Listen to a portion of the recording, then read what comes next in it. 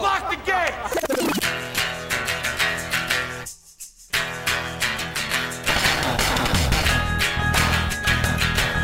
All right, let's do this. How are you, what the fuckers, what the fuck buddies, what the fuck nicks, what the fucksters, what's happening? I'm Marc Maron. This is my podcast. Welcome to it. I got a wave of queasiness out of nowhere. I don't even know why.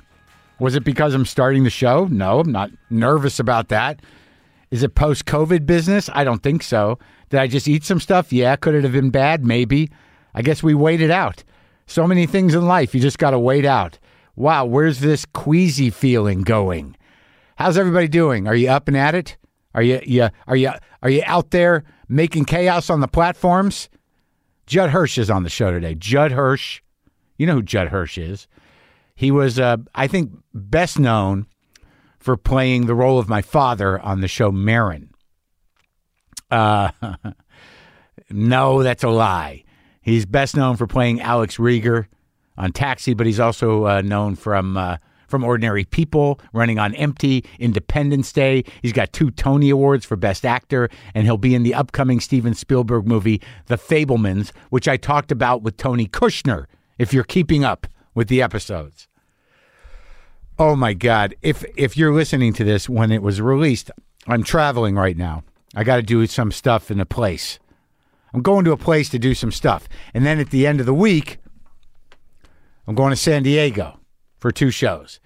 I got to pull the hour back together. I don't think I've done the full hour for since I was in New York.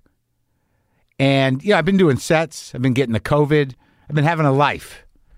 But I haven't been out there running the hour plus, the hour and a half, or whatever I was running before New York, leading up to the town hall show for the New York Comedy Festival. And now I've got to put it all into the mental grooves again. I got to re-groove it. Got to drop the needle back into the brain. So I got to listen to it, figure out what still holds. I think most of it still holds. I got some new stuff going in. And then get it up on its feet and see what happens. In San Diego. That's a fine place to see what happens. San Diego, isn't it? I think it'll be fine. I've been doing a lot of stuff. Queasy. Little queasy right now. So talking to Judd was interesting. And I think a long time coming, actually. I don't remember. I think I had asked him to come on while we were shooting. I just don't know if we had time. I know that when he came in to shoot, it was only for a few days. And it's interesting because I learned some stuff from him. And I told him about it. I mean, you'll hear it. But I mean, maybe I should frame it differently. I learned a couple of things from Judd is that when I was casting my show, when we had to cast the father, we were looking at a lot of people. And it's wild because when you start looking for actors, you start to realize that everybody's around still. Like all his generation of actors, guys who are in their 60s, 70s, 80s, the ones that are alive are around and relatively available. And I just never really realized that. I'd never cast a show. I'd never done a show like my show. And you just sit there and you're like, well, James Caan, that guy's not going to do it.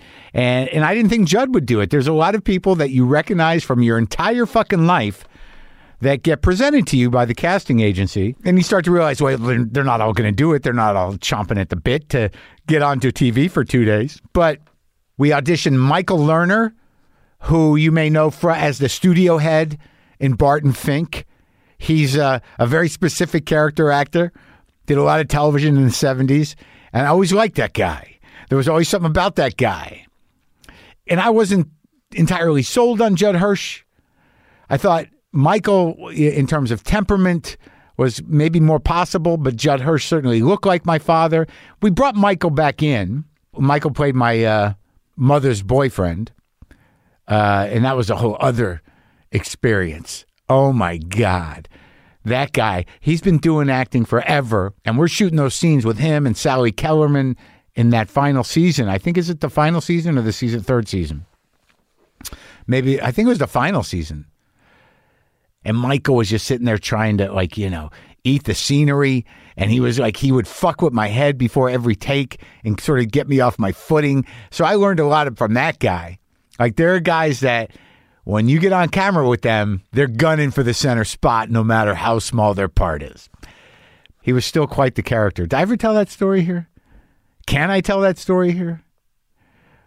I just, the Michael Lerner story. Maybe I could. He, we were shooting in a condo, and Video Village was the bathroom in the condo. That's where the monitor was set up, and I think it was Bobcat directing. And they were in there looking at the films, right? Or they were looking at the takes, and we were doing scenes in the condo. So after lunch, we'd come back to shoot again, and somebody had taken a dump in that bathroom to the point where everything was pretty stinky. The condo, the bathroom, it was almost, we had to wait. We had to give it a few.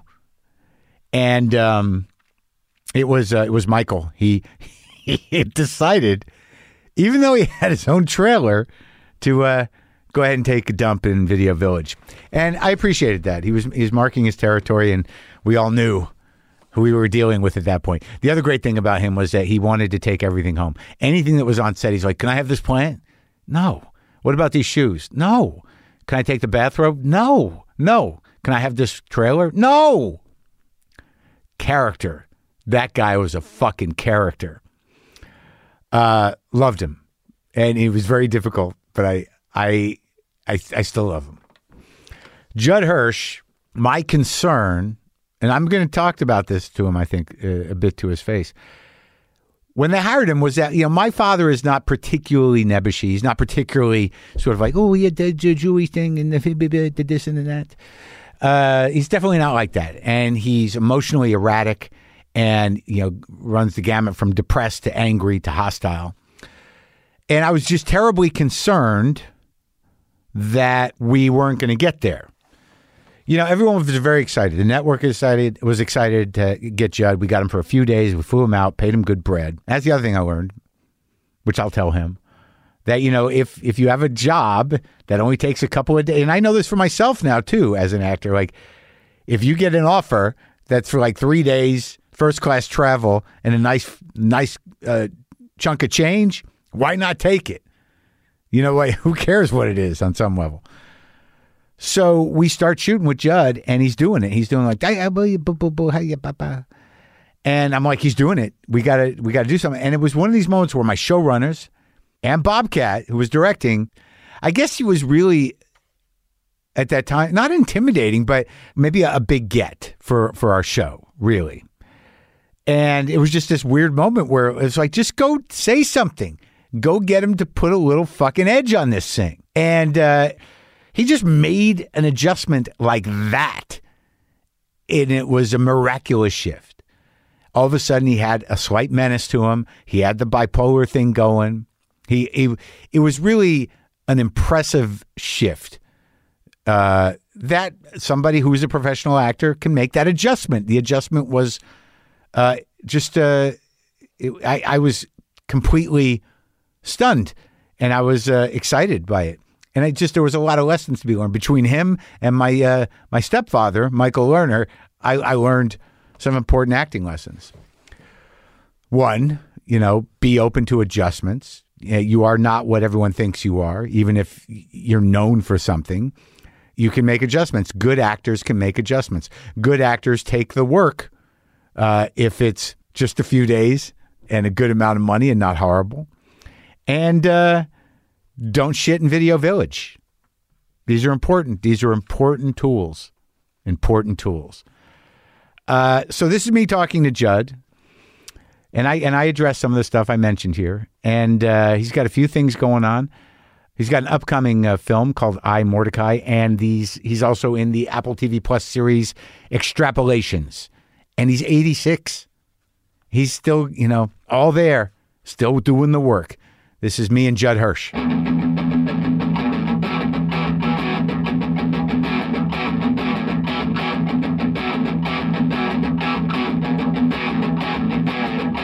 You've done the voiceover work. Yeah, quite a bit. I mean, I was living on it at one time. Really? Yeah. When? 1973. Well, actually, from 68 till about 73, someone found me Yeah. in New York. I believe, I mean, to me, it's still a mystery. Yeah. I was kicking around off Broadway, off Broadway, actually. And I got a call from somebody to go to the Universal casting office in New York. They had one. Yeah. For Universal Studios? Universal Studios had a casting service on Park Avenue in New York. Yeah. The lady's name, I believe, was Dorothy Kilgallen, or her sister. Huh. That sounds familiar. Yeah, because she was a sort of a scandal writer. And, okay. The Kilgallens. And so I came into this office, and she hands me this big tome. Yeah. And she said, would you go in the other room and read that? Yeah. And tell us if you think you're the character. Yeah. So what they were looking for was a fast-talking Jewish lawyer. Yeah. Get this one. New York. Yeah. Fast-talking New York Jewish lawyer. Can you do it, Judd? Yeah, can you do it? Well, she didn't know who I was. Right. I know. I have no idea how I got there. Believe me, it just was a phone call. Yeah. So I go in the other room. I'm reading. It's called The Law. Yeah. It's like, it was for a 2.5-hour television movie. Uh-huh. And I had no idea that it was going to be like, who else was up for the part? I had no idea. I'm in New York. They're casting in L.A. Yeah. Some of the biggest names you ever heard wanted the part, but I didn't know that until after it was done. Yeah. And I thought, oh, yeah, okay, I'll read this. Oh, it's pretty good. I can do that. Sounds like me. Okay. So I come in and didn't even finish reading. It was too long. Yeah. I said, yeah, I think so. She said, good. Now, I'd like to introduce some of the people in the office. She takes me for a little walk around the office and said, she gets to a little office, tiny office, with a desk and a man behind it. The man is Steven Spielberg. Really? Spielberg was 22. He was doing Jaws. Yeah. He had Jaws on his desk. Look, and she says, and this is Mr. Spielberg. He's going to be very big. And then we walked on. He went like this. He had the paperback, the book? No, the script. Oh, the script, okay. He was already directing. Okay. He was going to direct Jaws at that moment. Right. 1973, 4. 50 years later, which just happened this past year. Yeah. Spielberg calls me. Right. And says, would I do a part on a movie he's doing about his own family? Right. I heard about this from, who just told me about it? Tony Kushner. Tony Kushner. Yeah. Oh, yeah. Tony wrote it. So what part are you playing in the movie? It's the most unusual, completely different part from anything in the movie. In other words, he appears, does something, leaves, never hear from him again. Your character. Yeah. He's like a dream out of somebody's head. The old Jewish oracle? That's right. Yeah. And he said, it was so cute because I never met him. I never met Stephen. Really? Never met him. That one day that I saw him across the table, I never met him after that. Did you tell him that? Yeah, I said, my first words for him when I sat down to talk to him, I said, I knew you 50 years ago, you know. I said, I saw you. You were a little guy. You were this little guy across the desk. He said, when? And I said, 73, 74. He said, that was me. Yeah. So after we finished this movie, and I do my part, he writes me a little note. He said, and I hope it won't be 50 more years so we can meet again. Oh, that's nice. It's amazing how lucid you are. My dad's 84 and he's like, he can't keep his head together. No? No, it's drifting. You know, he's getting a little bit of the dementia, but like, crap! Yeah, tell him to keep talking. Yeah, well, I tried to. I call him up, but it seems like you're the sturdy Jew, the Norman Lear, Mel Brooks, Judd Hirsch.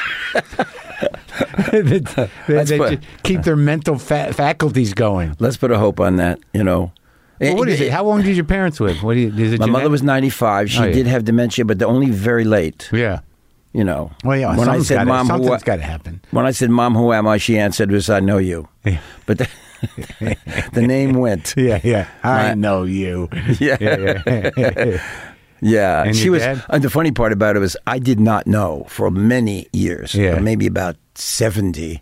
Yeah. My mother, when she was 70 or something, somebody found her name. My cousin found her name on a boat with her father. Yeah. Coming in from Russia. And she never told me she came from Russia. She never spoke a word of Russian. She spoke Yiddish, but she never spoke a word of Russian. Yeah. So I never, and also sounded more New York than I do.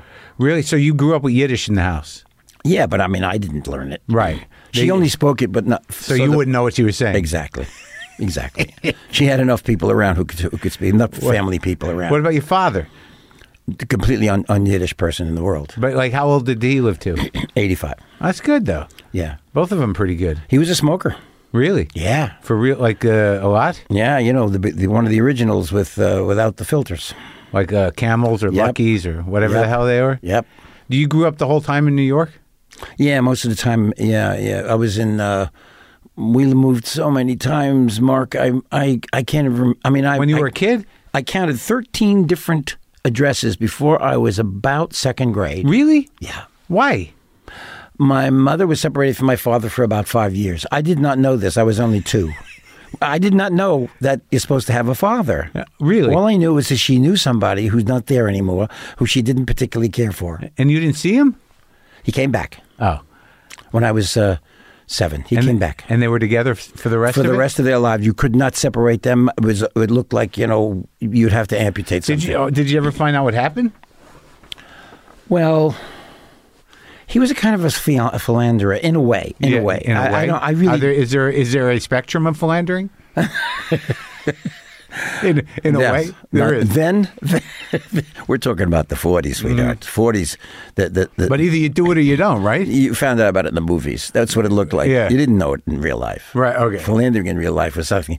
Divorce was not a word that was supposed to be pandered about as far as a fact was concerned. You could not talk about a divorce in your household. Right. It was illegitimate. So he got in trouble. Got caught. Well, yeah, of course. Yeah. He went off and stayed with this other woman. But the funny part about it is, I was doing a play. This is the funniest thing that's ever happened. Ever. You know who Herb Gardner was? The writer? Right. Yeah. So he wrote a couple of plays. I did all of his work. Okay. So Herbie was probably the funniest humorist I've ever heard who wrote. And he wrote a play called I'm That Rappaport that I did. Yeah. We won the Tony. That was like your big theater stage break, right? That was it. No, well, it was, yes, but I'd been there before, but not that big. What year is that? 85. Okay. He is then writing another play after that. It's called Conversations with My Father. Right. Now, this is an autobiographical thing that he lived through with his father, he lived in a bar downtown, way downtown. Yeah. And there was somebody who lived with them, a boarder. Yeah. And he wanted to make sure that he had, because I told him my story about when I was a kid. We lived in Brighton Beach, and we lived with a boarder. My father wasn't there yet, and I said, "Yeah, I know. We lived with a boarder." He said, "Can I interview your mother?" Yeah, okay. So he goes on to interview my mother. She starts to tell him this tale, which I'm to this day I think like my mother must have been on another fucking planet. I have no idea what she was talking about. You didn't know the story? No. I said, "Mom, tell him who was Mr. Rogers." She said, "Well, that was our place." I said, "No, it was Mr. Rogers' place. We were the boarders." She said, "I don't think so." No, she had to make up the story. Yeah. So he then asked her more questions about, her life. And she starts to talk to him about her husband. Yeah. My father was there already. This is late in life. Yeah. So she said that he dared to bring home a woman at one time to borrow pots and pans from my mother. Yeah. So that they can have a dinner someplace. And she said, "I couldn't believe the bum wanted pots and mine. Yeah. So he said, "So what did you do, Mrs. Hirsch?" She said, "I hit her over the head with a pan." Now, this is complete fiction. Yeah. I said, "And what happened?" "And she died." I'm saying, "Mom, you killed the woman?" She said, "Yeah." Huh. So that's where she was. Yeah. So Herb was saying that. Well, at least she's he was writing it down as if to say, "This is fact." Yeah. Well, at least she won in her head. She did. She won all the time. She took care of business. Oh, yeah. She won. Did you have siblings? One brother. Younger? Older. He passed away? Yeah.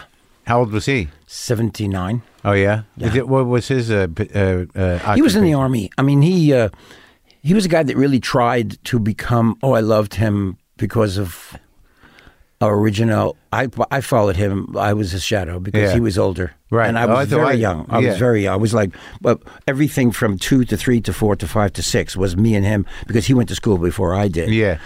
If he went out of the house, we lived in awful neighborhoods, Mark. Yeah. You have to understand. Brighton Beach?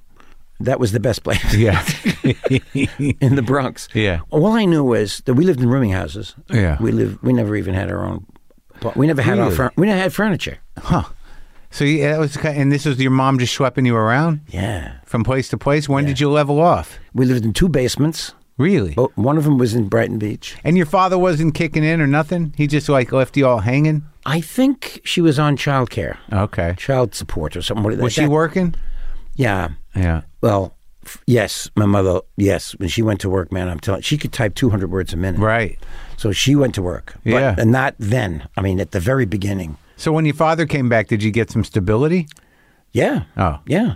I mean, like, you know. You got a house and everything else? He was a talented electrician. Uh-huh. You know. Yeah. He worked on what was that project called down in Tennessee, the Tennessee Valley Authority? You remember they didn't have electricity down in Tennessee back in the late 40s and 50s? It was a whole development, which eventually turned into the development for the atomic bomb. Really? Yeah. In Tennessee? Started out there. Tennessee Valley Authority. Don't ask me how come. But your dad went down there to work on it? Yeah.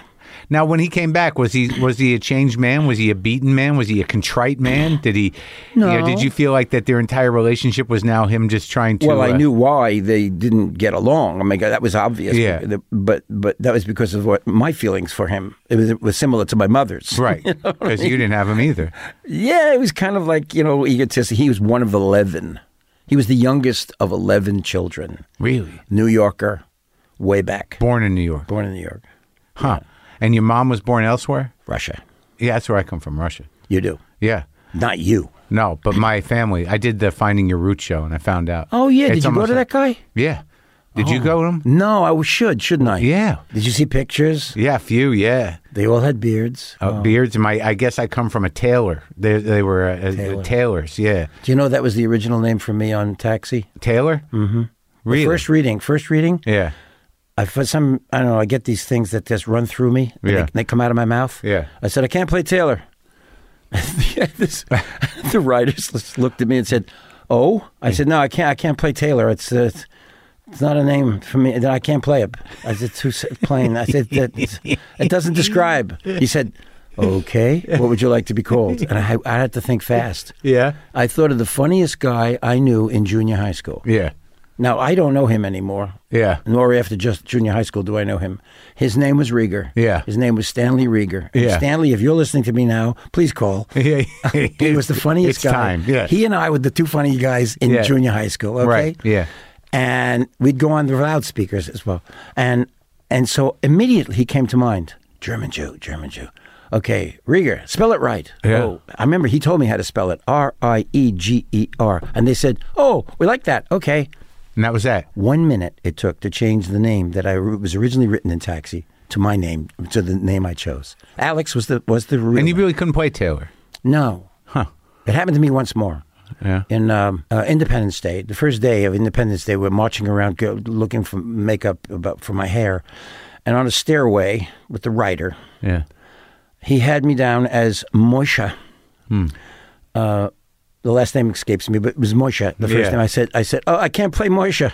Yeah. He said, "What?" I said, "No, I just can't play Moshe. That does not describe me." Yeah. I said, Look, I'm much too young for the part." Yeah. I was Jeff Goldblum's father. Goldblum was 44. I was about 60-something. Yeah. I said, "I'm too young for the part." I said, "I'm going to make him a guy who looks that way and acts that way, much too voluble for a guy his age." I said, "That's who I want to play." Yeah. He said, "Oh, yeah, right." I said, "So I can't play Moshe." Moshe, oh my God, it was going to take me to some fucking dopey place, in Europe, right, where they called you Moshe, but your real name was Morris. Okay. Yeah. So I said, "So who would you like to be?" And I thought, I'd like to be Julius Caesar. Julius. Yeah. So they said, "Oh, my uncle's name is Julius." And that was it? That was it. That's hilarious. Yeah. And it makes a big difference in your mind. Big. Huh. I'm telling you, if you give me a name to play, I squirm. Huh. If it doesn't really fit. I mean, if it's something that I don't know anything about, like I played a guy by the name of Knapek, Knapek. I don't care if his last name was Knapek. I have no idea. Yeah. As long as his first name wasn't Moshe. Yeah. Right. But to move into a character, you've got, even if it's a fictional character, the name has got to make sense to you. Yeah. Genetically somehow. It's because mine doesn't make sense to me. Judd. Yeah, you see, to me, was that what it was? Always? Nobody but the name of Judd in my history.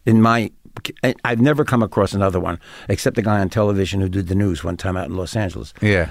And then Judd Apatow. And where's that name come from? If you want to know what it really comes from, it's a very old takeoff on the same name done 16 different ways. Judah. Oh, okay. Jedediah. Yeah. All of them mean Jew. Yeah. Oh, really? That's what their name is. They all mean the same thing. And that's an awkward name, Judd Hirsch. Right. It's like the names for. But you can play that one. I could. I won't. You're doing it now. No, I got very, very. I don't know. I just didn't like it. I didn't like my name was over too fast. Judd Hirsch. So I said I need a couple of syllables. So I decided in my first part, and this was like before I could even get on a stage, I had to do something on a stage, but it was like no one knows what we were doing. I said, I got to change my name. You making a program? Yeah, we'll have a program. I said, change my name. I'm going to call myself Aaron Judd. But then I get a double syllable first name. I don't like Judd anyway. Yeah. Hirsch, never. Okay. Aaron never, Judd? No, don't know Hirsches. No Hirsches. So I said, Aaron Judd. So I forgot. They forgot to put it in the program. From then on, I had to be Judd Hirsch. So you were going to change your name to Aaron Judd? Aaron Judd. And then, because they put Judd Hirsch in the program, you're like, that's me? in an off-Broadway production or whatever? Off. So it didn't even matter, but in your head it mattered. Yeah. It's on paper. It's done. Yeah. I'm right now, up till now, I still think that it was a mistake for me to go on with this particular name. I can't help you. I can't help it, Mark. It goes to feelings. Yeah. Okay. So someone says, "Why did you become an actor?" It goes to feelings. You can still change it. There's still time, Judd. You want me to call you? I can start calling you Aaron right now. Okay. Well, listen, Aaron. Well, the middle name's even worse. Forget about it. What's your middle name? Seymour. Oh boy, my dad's middle name's Ralph. Oh, there's a name. Ralph. Don't hear it much anymore. No. Ralph. No. So the English took it over. Yeah. What? That's true. When do you start doing the acting though? How is that? How does that fit into the family program? Well, that's the other mystery about me. I never should have been one. But was your? That wasn't a thing for a Jewish kid, the Jewish son of an electrician to do. Didn't they want better things for you? Well, they were scared that you better get a job that's some right, way. But right, my father was an industrial person. He was an electrician and a very, very good one. What happened was I did not respond to my family for anything. Yeah. In other words, I didn't follow anybody. Yeah. There was nobody to follow, really. How long did the resentment against your father last? All my life. To this day, right now. Almost. Really? Yeah. Huh. You remember the understanding of really the person that you have feelings about comes much later. What do you mean? Well, the reality of those feelings, which supposedly, if you don't give them the idea to be themselves, you're making them you're making them your reaction to them. I was thinking about this the other day that they're, and also, we only know our parents as what they give us. So, the rest of it, for better or for worse, we don't fucking know. You just know the experience you had with them. And if you've decided they're bad news, without even a backstory, that's what you're going to, Well, here, if you realize that your parents, they don't know how to give you something that's valuable. They don't know that. They can only tell you. It's like, if my father was a musician, he would teach me how to play. Maybe. If my father or mother was a composer or an actress, right, I'm telling you right now, I would have been an actor right away. Huh. Okay. Neither one of them were in the theater. Neither one of them had any particular, knowledge of anything in the arts. Not Nothing. Sophisticated. Zero. Right. Zero. But then, no reading? Well, the resentment I had to do with, of course, family stuff, how you were brought up. But also, he was gone for 5 years. Yeah. And we were poor. Yeah. I resented being poor. Yeah. The resentment was tremendous because I said to my mother at one time, "Can't we have our own furniture?" Yeah. And she said, "Oh, we will. I thought, okay. Yeah. Very positive woman. So that one's an early resentment. Yeah, but it went on because of more or less how we treated each other. But here's what happens. Eventually, you start to realize the innocence of the person. They're not doing what you think they're doing on purpose to you. They're doing it because that's who they are. Right. And when you then I started, so I get these feelings very recently. I go, oh, Dad, you weren't such a bad guy. Oh. You couldn't help it. It was because of me, because I couldn't be with you. I could not be that person. I couldn't. You had no idea who I should be, nor did I, by the way. But then again, we can't blame someone for being ignorant of who they're supposed to be. You know, I think of it because I have a kid. Yeah. And I think, I want to impress this boy with the idea that you could become something other than what people think you should. When I was a kid, the only thing I knew was get through school. What's your interest? Well, I took these silly tests which say I'm scientifically interested, mathematically interested. Okay, so I had to go to engineering school. You did? I had to. Yeah, I had to. It was the only thing that made sense. Yeah, they were telling me. Yeah, society was telling me this is the test you took. This is the one that says. It says you prefer to be, and I thought bullshit. So this is after high school? Yeah. I have a degree in physics. Do you really? Yes. That helped in Independence Day, right? Yeah, it helps everywhere. Does it help everywhere? Oh, it damn does. Really? Yes. How? Yeah, because I want to be an architect. Oh, so it helps in your dreams. I build my houses, yes, I do. Did you build your house? Yes. Oh, yes. so... Not with my hands. No, but on the paper. Yeah. And physics helps with understanding... Big deal. Huh. Big. So are you talking sketches or actual plans? No, knowing. Yeah. Knowing the civil engineering part about how to put things together. Oh, okay. You know what I mean? I mean, you don't walk ignorantly into a design. Right. You start with what it can hold, how big something should be, and what a space looks like. So that's a hobby almost. The other part of it, of course, is the experiential part about standing, feeling in the space, so that you know. For instance, I mean, how far should your desk be, your kitchen counter be from whatever's behind you? Aren't these established? Well, if you make 1.5 foot, you're going to be squirming. Squished, right? Sure, yeah. They are established. Yeah. The minimums are established. Yeah, okay. But you can sort of riff But this is what I love. Yeah. Okay, so I love this. Yeah, okay. So I never... the acting part was the expression of wanting to be believed. Okay. So what? But I just wanted to be believed. I had this tremendous feeling about the honesty and the truth. Somewhere, you know, we all have one of those. I was 20. Okay, so what do you mean about honesty and the truth? Somewhere, because I guess because of living the way I did in that family, I never believed anybody because they couldn't prove their sincerity to me. They couldn't say, you know why I think that? Oh, they couldn't say that. So they were so they were selfish people. Yeah, ignorantly selfish because they couldn't do anything else. And also your dad was gone, so why would you believe? You know, you probably didn't know half of it. Well, when he came back, he was like he was just full of himself. I mean, he had no. There was nothing for him to donate. Anymore. There was not even at the beginning. I was 7 years old. Yeah. You know, it was a fight. So the idea. Let me just process that. The idea of wanting to act was to be believed. That's right. And how does that manifest itself? What do you say to yourself in the morning? Like I don't feel like I'm whole or I'm seen or you know. No. It only means that if I'm asked to do something, like a part, or anything, anything, I'll include politics. The kind of absolute truth that I think really is underlying a thought or an actual thing. Yeah. Is either true or somewhat true or what I know to be the truth. Right. I'm willing to say that maybe there's another idea. But if I can convince you that the reason that I think it's true is the reason, right? Yeah. Just like newspapers do. Yeah. I mean, you have to believe what they write. Yeah. They just say sources. Right. Sources tell me, right? I'm my own source. Right. By virtue of listening to others. Okay.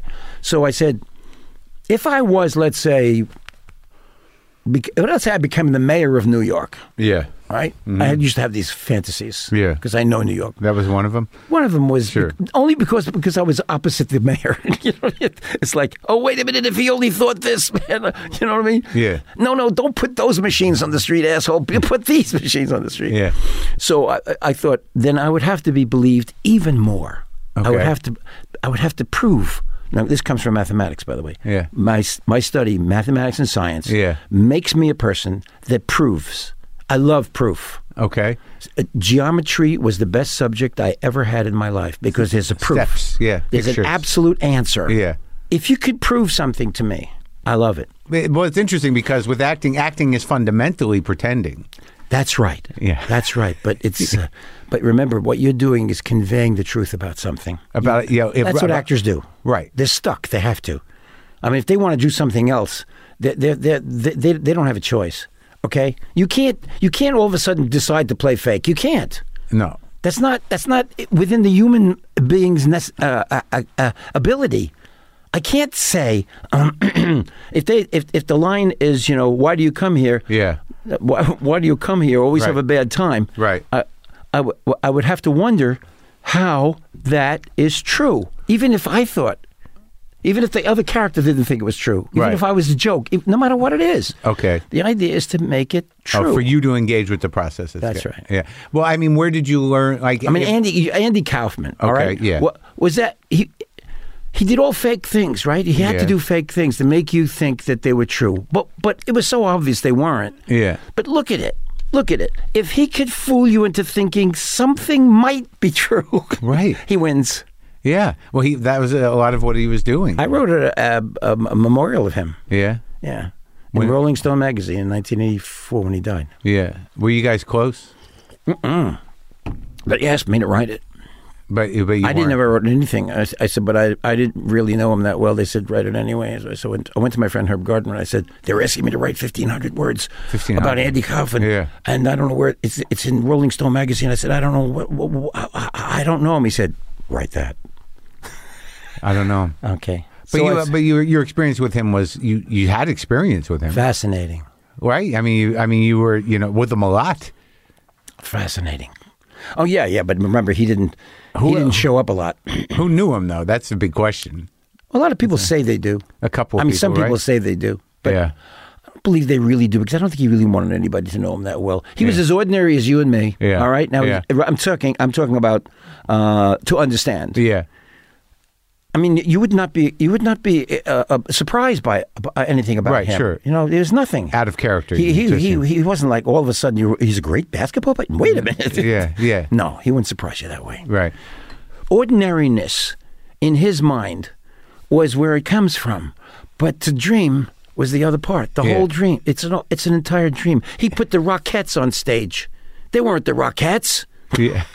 He put the Mormon Tabernacle Choir on stage. I was there. I saw the concert. Yeah. That's not the Mormon Tabernacle Choir. But he dressed them up. They sang like it. And you go like this. Carnegie Hall? No, here in Los Angeles. Oh, really? Yeah. It was the first concert I'd seen him in. And he did everything. He did Mighty Mouse and all that. Yeah. And I'm going like this. Well, if it's not the Rockettes, why the hell did he put them there to call them the Rockettes? He knows we all know it's not the Rockettes.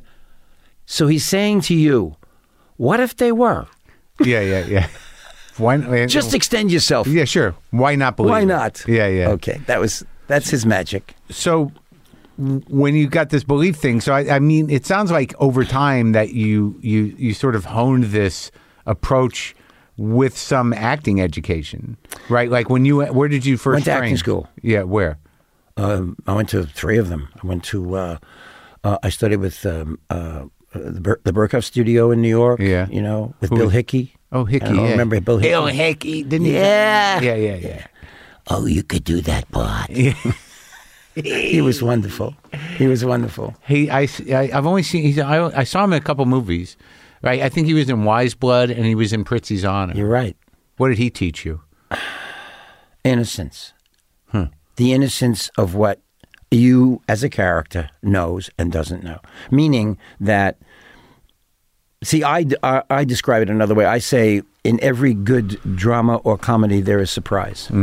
That's what really runs it. Yeah. You either run up to the surprise or you pronounce it and then show it. You know what I'm saying? I mean, I know you in comedy, you must know that when you do something on stage, you're gonna wow them in a moment. They don't know it's coming. Yeah, you want that little twist. You want you blow their mind. Sure. Yeah. You feel it coming. Yeah. It's the nature of comedy.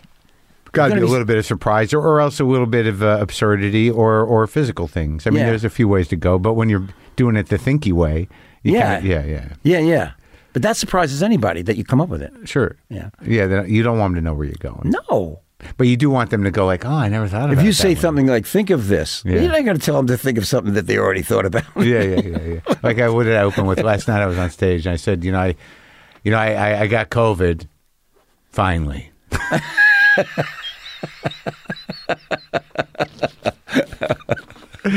It works. It's simple. Do you want to know something? There's a lot of people that are going to be able to say that.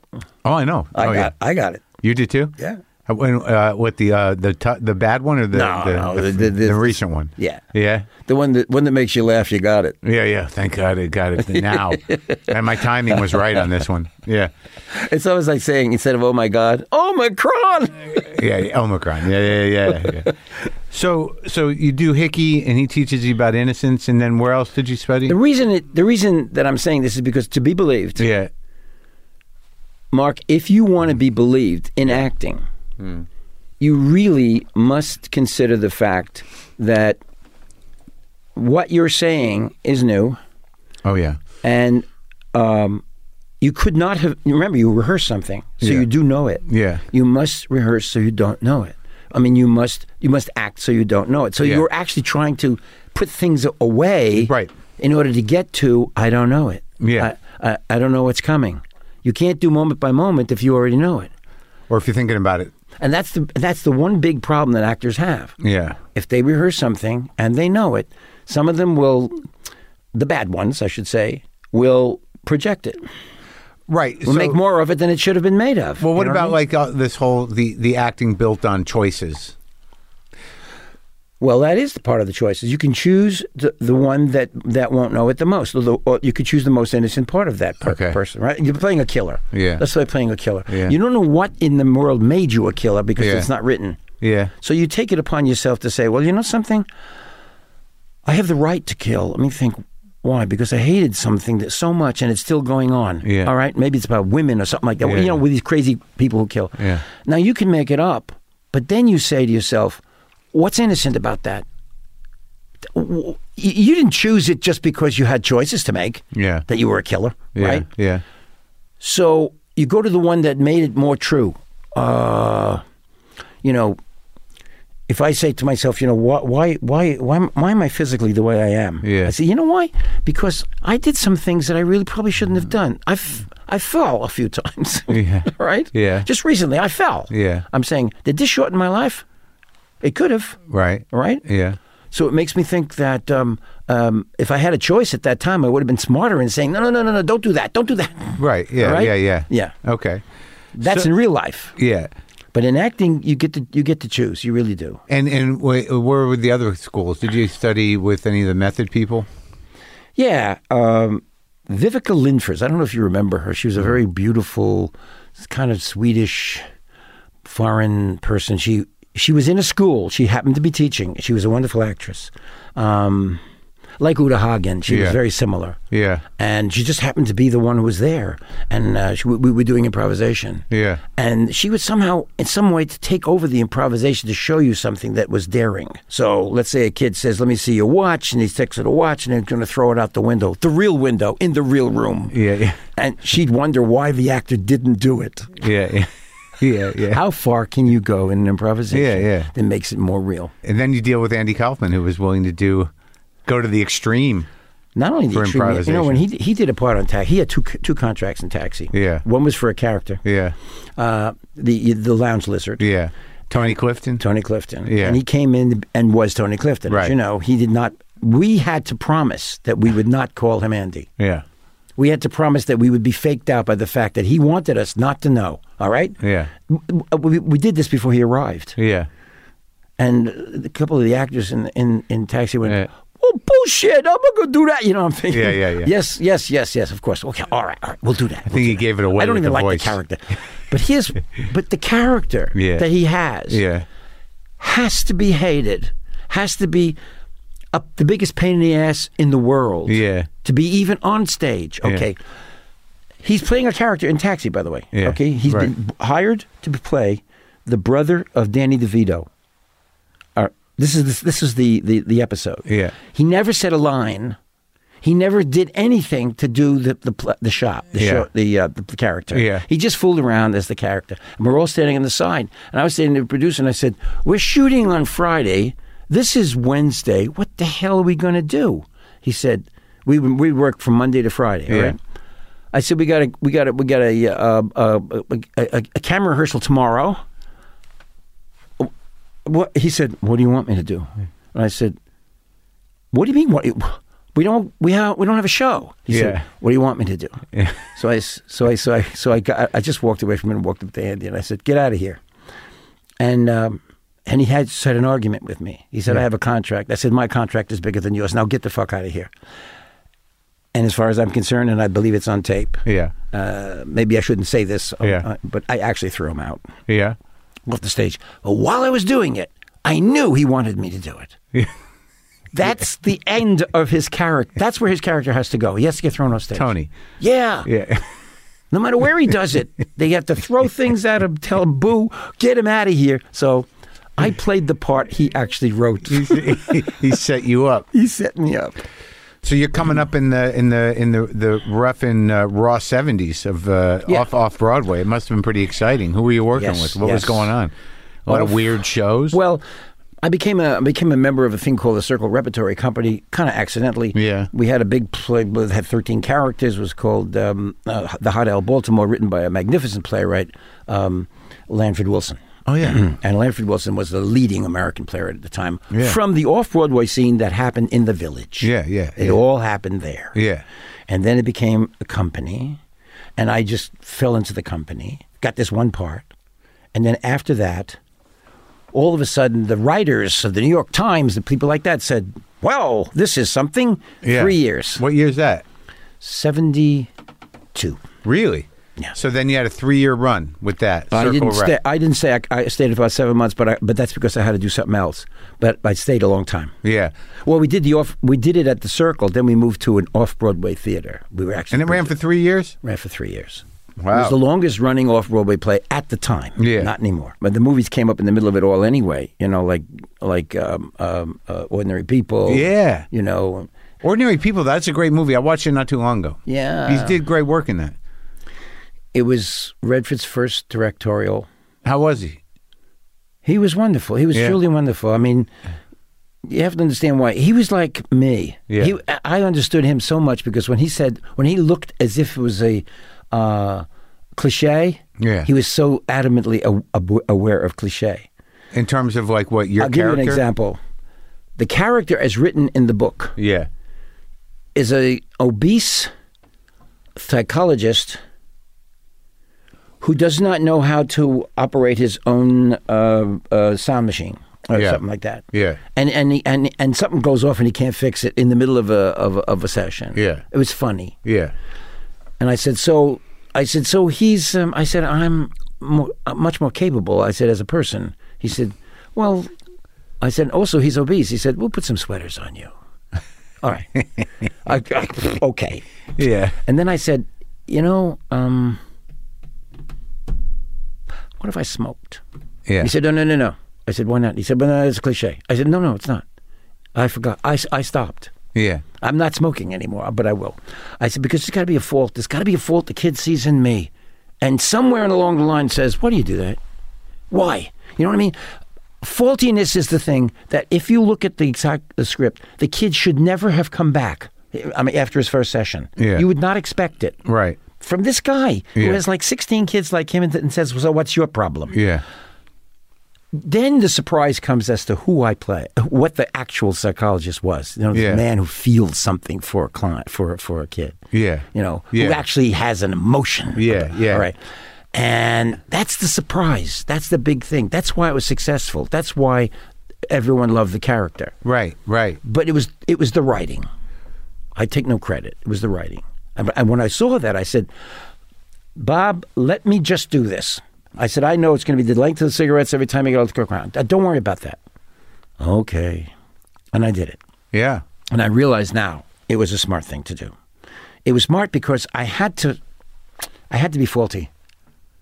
Yeah. To make that script work, I had to be faulty because we should know that kid he should have left after the first session because remember he was too emotional not to. Yeah. Or I should say wary. But you also play with a certain amount of natural vulnerability. Yes. Yeah. I mean that's just sort of what you bring. That's the innocence. Right. Oh yeah. The vulnerability is the innocence. Allowing something to happen to you. You don't know what's going to happen to you. Yeah. But allow it and it'll inform your next move. That's what Hickey taught. Well, there was a time, like, it was interesting culturally that there was a time in the 70s where Jewish leading men were like a thing. Yeah, extracted from New York. A lot of the stuff came out of New York. It's like, think about it. Think about Jimmy Caan, Elliot Gould. I mean, like, big. Yeah, huge. And let's call it by its real name, expressive. Uh-huh. All right? Yeah. They loved the expression. Yeah. There was no fear. Yeah. All right? Yeah. Say it. Go ahead. Say it. Yeah, right. You know? Do you know Jim? You can't say fuck, but say it. Yeah. Do you know James Caan? No, never met him. Oh my God. He's a character, dude. I respect his reason for doing what he does. Yeah. You know. He actually played a part that I played. What? I was in a play called Chapter 2. Yeah, right. Neil Simon wrote Chapter 2 as a play. Okay? Yeah. It went from here to Broadway. Mm-hmm. They then were going to do the movie, and I went like this. Oh well, sure, why not? Yeah. And they went, not him. In other words, it was like, it's that interior thing. Yeah. Now, you want to make $7 million, you want to use Judd Hirsch. Right. That was in the 70s. So Caan did it. Yeah. And let me tell you something. It's not his fault, but it was awful. No, I mean, wrong man. Yeah. Wrong play. Yeah. Wrong movie. Uh-huh. Wrong everything. It was a complete failure. It did? It tanked? Failed completely. And you were happy? You don't see that played anymore. No, I wasn't happy. The only thing I was happy about was I didn't do the movie. Because I knew but if they were going to do it that way, it was never going to play. Yeah. You know. So it's interesting that you do different variations of a certain character, it seems. Well, you know what happens? They hook onto that, and television has a way of repeating itself, copying each other. You know, oh, that was a success. Look at all the detectives that came after that. But you played my dad. You played Garland's dad. You played Jeff Goldblum's dad. That's later. I know. Marc, that's only recently. I once asked you this. Yeah. Was I like your dad? Were you like my dad? Yeah. But no, what was interesting, I was talking about this with my producer today, is that I learned a couple of things because I'd never done any television. I'd never produced television before my show. And, we're casting it, and, you keep coming up, like, maybe Judd Hirsch could be your dad. I'm like, he's not going to be my dad. Judd Hirsch is not going to do this. Right. And I wouldn't do it. Right. Yeah. And then I thought, like, he's not like my dad. He's too, like, he's like, kinder, gentle. He's a little too Jewy. Like in my mind, I thought you were your character, right? That's right. And I didn't think you would do it. But then I realized, like, actors like to work, and it's 2 days' work. And if you pay them enough money and you fly them out, they're going to do it. They'll do whatever you fucking want to do. Which is what you did. Yeah. So we get you, right? And then, like, I remember because Bobcat Goldthwait's directing the first one that you do. Yeah. And I'm watching the monitors. I'm like, he's doing it. He's being too cute. And it was funny because I went up to Bobby. I said, he's got to, be a little edgier. Mm-hmm. And he's like, well, what do you want me to do? I'm like, he's an actor. Go tell him. and then when you adjusted. Well, you know what I did? You were like my dad. I knew you guys from the script. Yeah. I kind of knew what you wanted. This unexplainable, gruff, ridiculous person with choices in life. Yeah, right. Crazy choices in life. But daring. Right, yeah. Right? Yeah. An adventurer. Yeah. So I thought, what if my father was like that? I would love it if my father was like that. Yeah. The absurdity, I'll play. He couldn't play that. Right. But he could play, I'm much more interesting than you think I am. Yeah. So I said, all right, I'll do that. I'll just do my father doing that. Interesting. Yeah. So you have to put a lot into place when you like approach a role, huh? Yeah, it's easy. I mean, it's easier. Well, I mean, I was watching how you worked, and we talked a lot on set, like you take the lines in, then you start to kind of like, run it through your head until it sort of becomes your own, right? Yeah, but make sure that it that it at least has use in the piece. Sure, yeah. No, I loved it. I loved it. I think we had a good time over there. We did. I did. I remember this one time when we went up to somebody's apartment. You were doing something called amends. Oh, an amends. You remember that one? Sure. Yeah. And we go up there, and I pull a gun on this guy, right. and then we have to run out of the place, and it was like a long flight of stairs. Now, I'm not young. Yeah. I ran so fast down those stairs that I ran into the camera. Oh, right. At the bottom of the stairs was the camera. I ran into the camera, and I went, this is silly. I went, yay, look at that. I ran so fast. Yeah, you did it. I did it. That's the innocence again. Can't do it now. I did it. Yeah, and then we had to jump in the trailer and drive that big thing. But like when you work with these guys, like, I mean, well, I just saw you. That's right. You were in the Uncut Gems thing. Yeah. Ridiculous. It's got a crazy part. I mean, I don't understand that. I thought the picture was very unusual. It is unusual. Very unusual. Well, did you feel like it was the most unusual thing you did? One of them. Really? Not that I did. The picture itself. I met the two guys 5 years before. Safdies? I didn't know. They told me this. They said they came to New York. I was living in Manhattan. Yeah. And I said, so what did we do? He said, you took us to that little restaurant on the corner. I said, oh, yeah, I know that place. I said, so what happened then? Nothing. I said, what do you mean? He said, we just talked to you about maybe there's a part that we're... I said, what was the part? He said, this one, but we didn't have it yet. They hadn't written it yet. Yeah. I said, so was I patient? He said, no. I said, did I have this particular look? What the fuck are you doing with me now? Yeah. What do you want from me? Yeah. It's interesting, though, because it was a different... Like, it was an odd role for you. You didn't do like what you usually do, but it was a Jewish role. Yeah. So for some reason, it was a rawness to the whole thing. Well, there's some cuts made. Yeah? Movie, yeah. It was the first time that I had realized that there's going to be an awful lot of shooting and a lot of cutting. You know what I mean? I knew it because they would shoot every I don't know, a little much. Yeah. Remember, they're both doing the movie. Yeah. One's doing a boom. Yeah. Oh, really? The guy's directing. Yeah. So we shot the ceremony scene. There was the Passover ceremony. Yeah. All right. Yeah. And I thought, wow, this is going to make the character have a home. Yeah. He's not going to be the Adam Sandler character we're looking at. We're going to all of a sudden see the real side. Yeah. He comes from there. Yeah. So I thought, oh, this is good. I'm going to play the father. Yeah, why not? Yeah. Not even the father. I'm playing the stepfather. I wasn't his father. Right. I was the girl's father. So I liked the idea. They didn't have an idea. Their idea was to see what happens. Oh, yeah? But they liked the they called me by some dumb name because it was in their family. Do you like working like that? Yeah, sure. Why not? Yes, I do. Yeah. If anything can happen, great. And they sent in some kid to look for the matzah. Yeah. Right? Yeah. And the kid, and I thought, he's not going to do it well. He's just not going to do it well. And he's going to go, and he's going to say, oh, here it is. I'm thinking, no. Let's find out what I can do here. Yeah. I said, send him to me. Yeah. So he said, okay. So he sent it to me. I said, go, where is it? Yeah. And I gave him this little instruction. I said, all right. So you'll see it in the movie, but it's like a half a second. Right. But it was the one that I thought of because it's a little bit better. Yeah. It has more. Yeah. Okay. And did you like Sandler?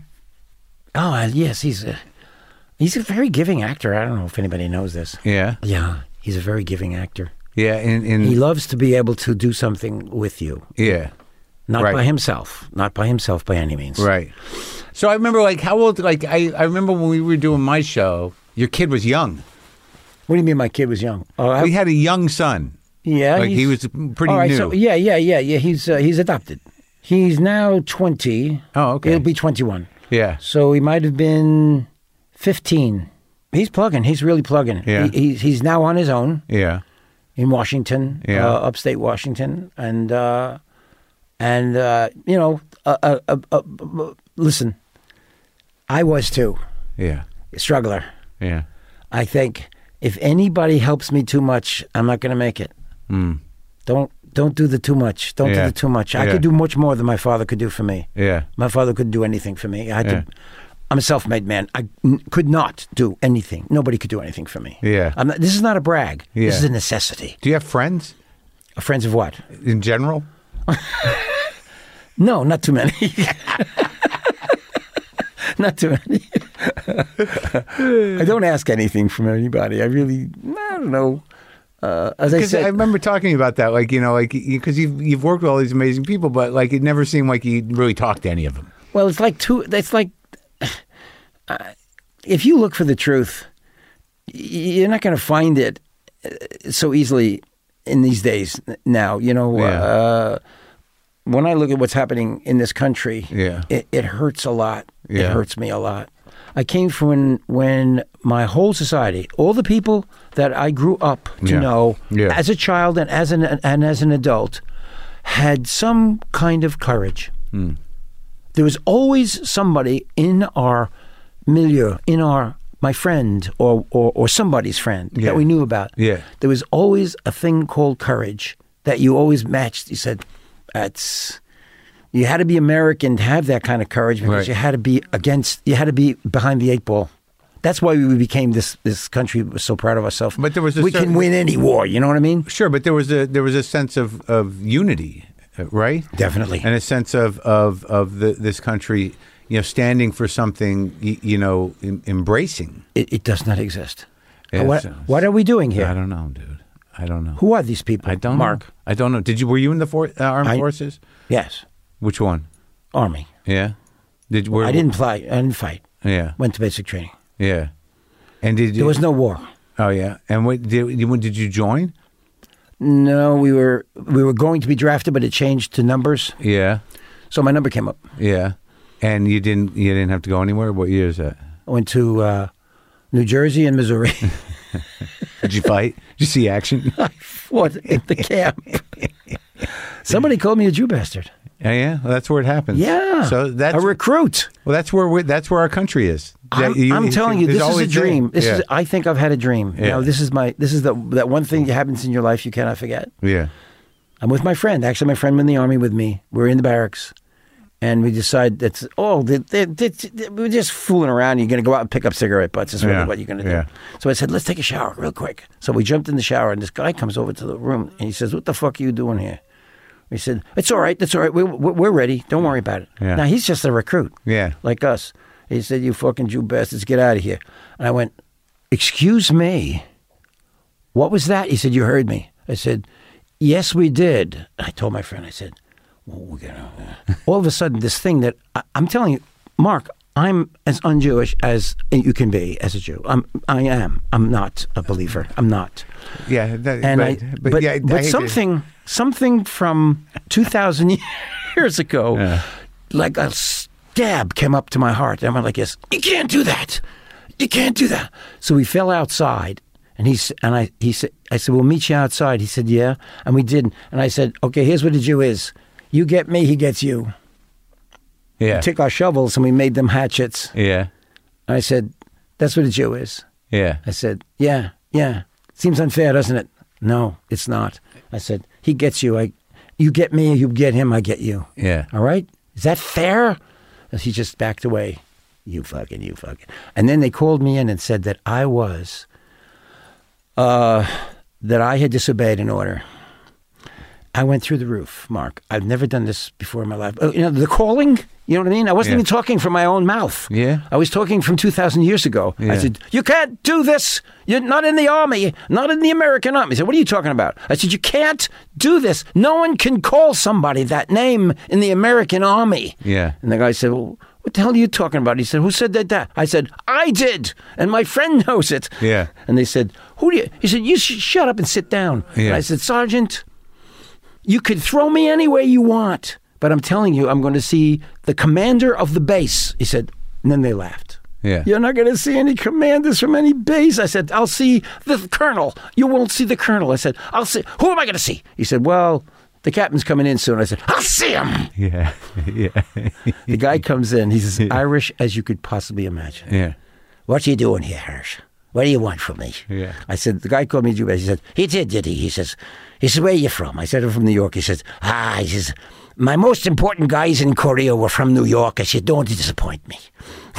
He said, that's wonderful. He said, I'll get that guy in here. He brings him in here. And he said, you call this guy a Jew bastard? The guy said, no. He said, get the fuck out. He says, what do you want me to do about him? I said, I don't want to take one more order from anybody in that barracks. I'm sorry, but I can't. He said, okay, you won't. I said, you know what that means? I'm free. Yeah. My friend and I. Yeah. We're the only 2 Jews in the entire company. Yeah. That's what I found out about. Right. So on Friday nights, we decided that we're not part of the army. yeah, right. We'd walk out of our barracks, and the sergeant's sitting out there on the porch. We'd say, where are you guys going? I said, well, to the PX. Why? Get out of here. Yeah. That was the rest of my time in the army. Huh. Great. Yeah. Because we were good guys. It's interesting, though, that feeling, right? The 2,000-year-old feeling. Yeah. That you can't identify. I went to Israel. Yeah. Got off the airplane. Yeah. Got your bags checked. They go through them with their hands at that time. Yeah. I went, I don't know what this is. This is a welcome. My God, this is a welcome. And they looked up at me as if I'm a member of their society already. And I have been for many, many, many years. Yeah. It's an automatic acceptance. Yeah. I don't know why or how the feeling comes about, but it's there. Yeah. This is not fantasy. Yeah. No, I agree with you. It's real. Yeah. But like the idea that you identify yourself as somebody's, you're not religious, you're not Jewish. Not at all. But, not at all. But, you if they knew about my beliefs, they would have thrown me out of Israel. What do you mean? Well, I mean that I don't believe in it. You know what I mean? In Israel or God? God. Oh, I mean, no, Israelis don't care. The Bible or whatever. Yeah. I mean, but that's not required, is it? I believe Christ lived. Yeah. I don't believe the fantasies about him, but I do believe he lived. Okay. I could feel that whole basis of Christianity more than I could feel anything else because he was real. Yeah. What did you? Went to every movie that you could possibly think of that had Christ in it. Every movie. You're obsessed with Christ? Every movie that I was a kid. Yeah. And when my teens. Yeah. What was one? How come you didn't become Christian? No, there was no. There's no way of becoming the religion. Sure, you can. No. You go do the thing. They put you in the water. I told you, got to be believed. Yeah. So I can't believe something that's not believable. Right. So you can either do Italian or Jewish. Right. I could do the Italian who believes in Roman Catholicism. Yeah. I could do that. Sure. I know why. Haven't you? Yeah, I know. Well, I mean, it's easy. Yeah. You don't think it's difficult doing that stuff, do you? Huh? No. I went to church at one time just to be there. Yeah. Yeah, we snuck in. When you were a kid? There was even holy water there. Yeah, sure. Yeah, right when you walk in. Yeah, we were scared because we actually walked up to the podium or wherever it was, and they stuck these things in your mouth. It was like one of those masses that you could go to at the St. Patrick's Cathedral. Anybody can walk in. Yeah. Was that something? It's wild, yeah. Was that something? But you never went to temple? Nah, well, I was bar mitzvah. Oh, you were? So I I had to go to Hebrew school. Yeah. So you're brought up with some Jew? Yeah. No, I was fascinated. I was fascinated with the language. Yeah. In which they don't tell you what it means. They only tell you how to say it. Yeah, I know. Isn't that weird? Same thing. Yeah. Christians don't. You know what you're talking about. Even if it's Latin. But in Jew, no, the Hebrews, they don't tell you what it means. They could. I mean, it's right there next to it, usually. I said, what is Adonai? He said, no, we don't do that. Come on. As a God. I know. Yeah. So you were out here, dealing with Spielberg? Is that what was going on? Yeah, well, the last movie I did was with him, yes. But that's what you're here for now? No, I live here. You do?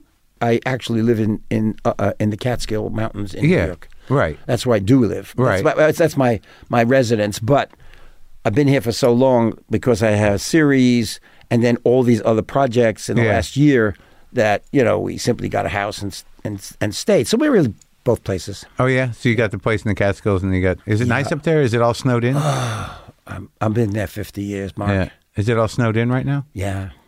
Who's there? Someone watching the house? Yeah. Okay. Caretaker, what do you mean? Someone. No, it's too big. Yeah. Yeah, it's real. The driveway's half a mile. Oh, this is the one you designed? Yeah. Oh, that's nice. Yeah. I took down 5 barns in the area to build a house. Oh, so you bought that big chunk of property? Yeah. 50 years ago? No, this was 1985, 3, something like that. Yeah, that's when I got the property. But the house was built by 1987, 8, 9. That's nice. Yeah. That's when it was final. Then there's a whole bunch of stuff. Yeah. There's a little cabin. There's a... Oh, really? That you built? Way over my head. Oh, really? Yeah. You just kept building little things? Yeah. Yeah. For kids or what? I wasn't even married. I didn't even have a kid at the time. Not that moment. The next year I was. But let's put it this way. I wanted everything anyway. I figured people are coming. Yeah. Nobody came. People are coming. Right. Oh, that's interesting. Like you thought. I built a tennis court, an entire house that has a pool in it. Do you swim or play tennis? Yeah. Oh, good. No, the tennis, that's over. That never even started. I built the tennis court first before the house. Uh-huh. But you didn't play? Nobody came up to play with me. But this time I was already, like 50-something years old, and I just started playing anyway. Yeah. Well, you're doing good. I know. I was, the only thing is, it gets slowed down now. I don't know whether you exercise or not. I do. Yeah. Constantly. There you go. Constantly. There you go. I'm talking to some. I have to. Yeah. It's not about wanting to. Right. But then the pandemic hit, and I couldn't go to the gym anymore. So what'd you do? I had someone come over here. I work out on my porch. What do they do for you? Well, they brought weights. I got a bench. I got stuff. And they trained me. So even though the gym, and I was going, there was a private gym around the corner, and my trainer was like, I said, well, wear a mask, let's do it. I couldn't give it up because it was just too much to not do. Yeah. And I went through some tragedy during the pandemic, and I didn't want to lose my mind. You must move all the time. Yeah. I'm here to tell you this. Okay. I'm 87. Yeah. And I had spinal stenosis. I had a massive operation on my back, and it's still there. Yeah. I mean, but luckily, I'm not going to die from it. But right. Let's put it this way: it's still there. Yeah. I mean, I still have more back pain than anybody.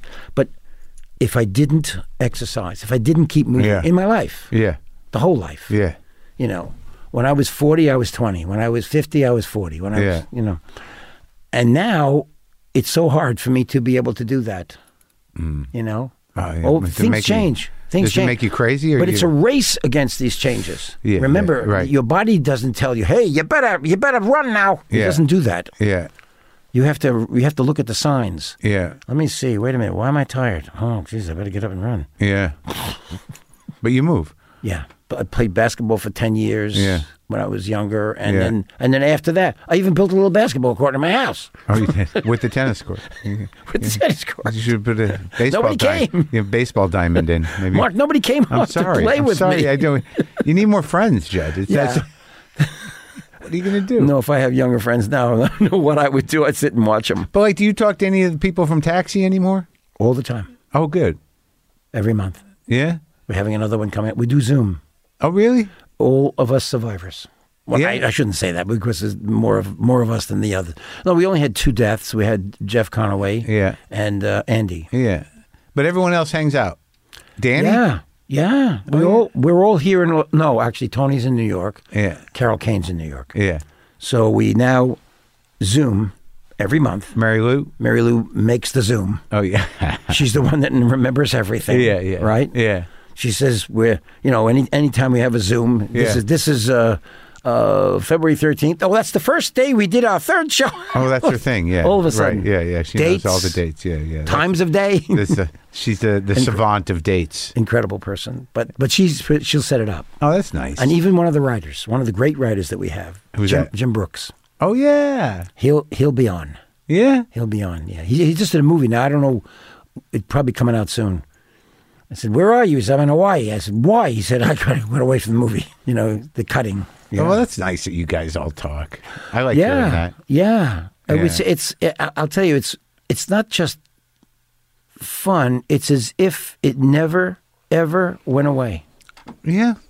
They could have written a final chapter. They could have written the rest of the series anytime. Yeah. And we would be exactly the same. Interesting. So no difference.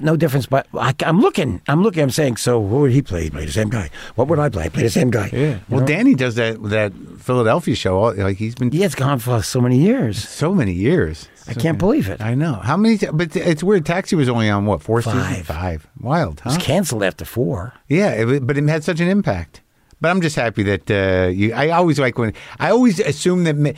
I've learned over the years that rarely do people stay in touch, with people they work with, especially in show business. True. So when this is a rare thing that you're telling me this story that you guys check in once a month. Yeah. We are all very, I would say, disappointed. This is like the ancient disappointment of never having closed that show. We never had a final show. It was just the wrong time. Because when we were running, the guys who did Taxi did Cheers. It was the same producers. They went over and did Cheers, right? Even the director. And Cheers, which ran, I believe, 10 or 11 years, right? Yeah. Was a failure. In its first year, it was the bottom of the barrel. 79th out of 79 television shows. In the second year, not much different. In the third year, it took off like maniacally. I'm not kidding. It was, and we followed them finally on television. And I said, well, that's a terrible lead-in.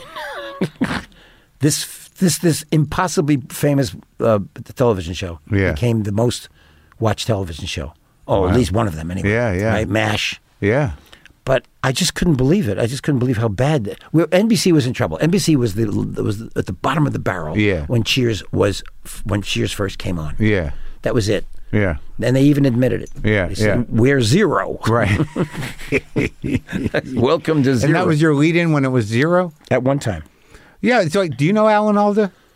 I met him. Yeah. I did a movie with him, yes. Which movie? It was called Tower Heist. Nice guy. Oh, yeah. Yeah, he's like you too, where you're primarily known for these like massive roles in TV shows. We were always against each other for the Emmy. For about 6 years in a row, 5 years in a row. He was always the other guy. Huh. I was nominated 5 times in a row for Taxi. Yeah. Every single year. Yeah. And he was nominated pretty much almost the same amount for MASH. Yeah. He won the first couple. Then I won. Oh, you got one. Yeah. Good. Yeah. But you were nominated for an Oscar. I was doing a play here in Los Angeles. When the Emmys were on, they were broadcast at the same time in New York. In other words, there was no time delay. Right. They did them at the same time, so everybody. All right, I remember that. Okay. Right. So I'm going to play like 6 o'clock here. Or something. That's right. I'm going to play. Yeah. And at the Marc Taper. Yeah. Right nice. here. Yeah. My friend is in New York. Yeah. And I'm in my dressing room, and the play's got to go on at 8 o'clock. At 8 o'clock, it's 11 in New York, and it's the best actor. Okay. It's the same moment. Yeah. So I'm on the phone. I said, they're knocking at my door. They said, the places. They said, what? He said, okay, it's here's the category. It's you and okay, Alda. Yeah. I said, okay, so come on, Mr. Hirsch, places. Yeah. He goes, Alda, thank you. Glad I'm not there. Well, look, man, it was good talking to you. Yeah, it was good talking to you. What are you looking at? Your watch? What are you playing with down there? Keys. Oh, your keys? I don't know why. I'm glad you're still doing well. Yeah, it's an interesting... pandemic has changed everything. Yeah. Mark, there's nothing... I don't know what the hell life's going to be like. I mean, it has to make it different. Just like global warming. Yeah. Everything is set not to change too much. And we're racing towards something that nobody knows about. So this is comforting to you? No, it's the fact. Okay. I told you I'm interested in the truth. Okay. Good ending. Good ending, Judd. Take care of yourself. Okay. Thank you.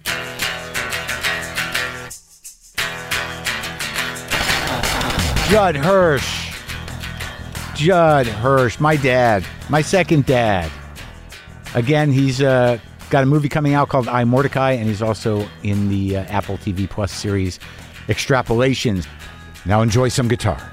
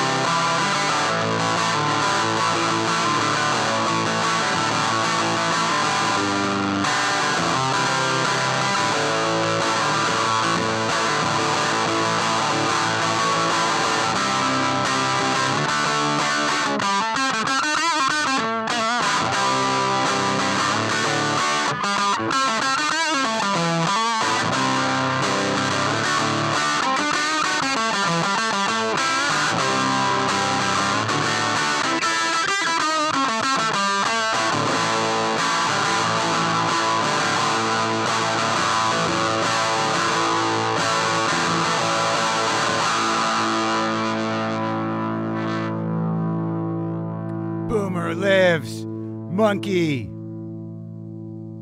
LaFonda. Cat angels everywhere, fuckers. Fuckers.